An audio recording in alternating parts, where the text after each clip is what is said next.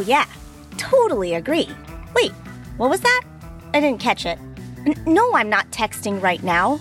I'm listening. Okay. Well, look, Billy, I gotta go. Time to record my podcast. What do you mean you haven't listened to it yet? Don't you like learning all kinds of fun and interesting facts about the ocean and the creatures that live in it? Okay, good. Download the episodes from Go Kid Go. And now I gotta run. Sorry, folks. That was my brother, Billy the Blue Whale, singing at me from a few hundred miles away. Pretty incredible, huh? But now, without further delay, it's time for another episode of Tales with a Whale, starring me, Betty the Blue Whale.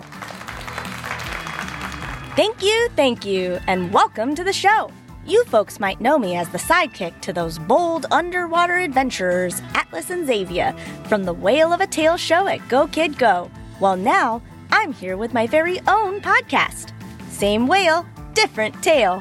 Well, not literally, of course. I've had the same tail since I was born, and it's a pretty big tail.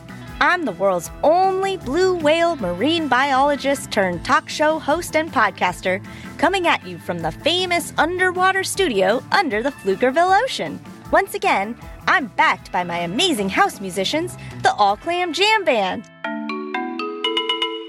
It's Monday, and that means it's time for another installment of our recurring segment, Sea Creature Feature. Woo! But there's nothing scary about this feature, as we meet all kinds of weird, wonderful, and wild inhabitants of the ocean. But you're going to want to put on your sweaters and mittens, as today will be a particularly chilly episode. We'll start off today's show with another look at the lives of blue whales like me with our feature, Blue Whales, Fact or Fluke. Now, a lot of times, I'll hear from friends and listeners who say, Betty, you've got such a big heart. And while normally that would be a big compliment, when it comes to blue whales, it's literally true. Did you know that the heart of a blue whale is as big as a small car? It's true. And it weighs over 400 pounds. And my blood vessels are so big, a human could swim right through them. Not that I recommend doing that. It wouldn't be good for the human or the whale. Our hearts are so powerful that they don't beat as fast as a human heart. When we're near the surface, our hearts will beat about 30 times a minute. But when we go on a dive, we slow our heartbeats to save oxygen, down to 4 to 8 beats a minute. And sometimes as even slow as 2 beats a minute. So if anyone ever tells you that you have a heart as big as a whale's heart, then take it as a compliment. Because that's pretty darn big. Okay, people, time to move on to Sea Creature Feature. And to help us out is our roving reporter, sidekick, and best buddy, Bubbles the Seahorse. I've sent Bubbles on a particularly frosty voyage this week, all the way down to the Southern Ocean in Antarctica. That's the South Pole.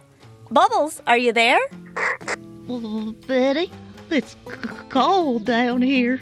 Oh, tarnation, my fins are frozen. Oh, why didn't I pack my mittens? Oh, right, because I don't have any hands. Sorry about that, Bubbles. But I sent you there to meet a very important sea creature. Have you seen him yet? You're looking for the Antarctic dragonfish. Well, howdy, here he comes now. Wow, what an interesting looking fish. Well, he's got a thick body with a flat face and a long snout. And get this, he seems perfectly fine here in the cold water. Well, he's not shivering or anything. Well, there's a good reason for that, Bubbles. The Antarctic dragonfish is a very special fish who is perfectly adapted to his cold environment down in the South Pole.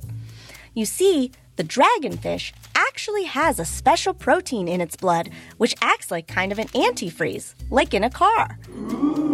The protein binds itself to ice crystals to make sure that the blood doesn't freeze inside the dragonfish. And that way, the dragonfish stays perfectly safe and comfortable even in temperatures that can dip below freezing. Well, gosh darn, that is something, Betty. I sure wish I had some of those proteins in my blood right now.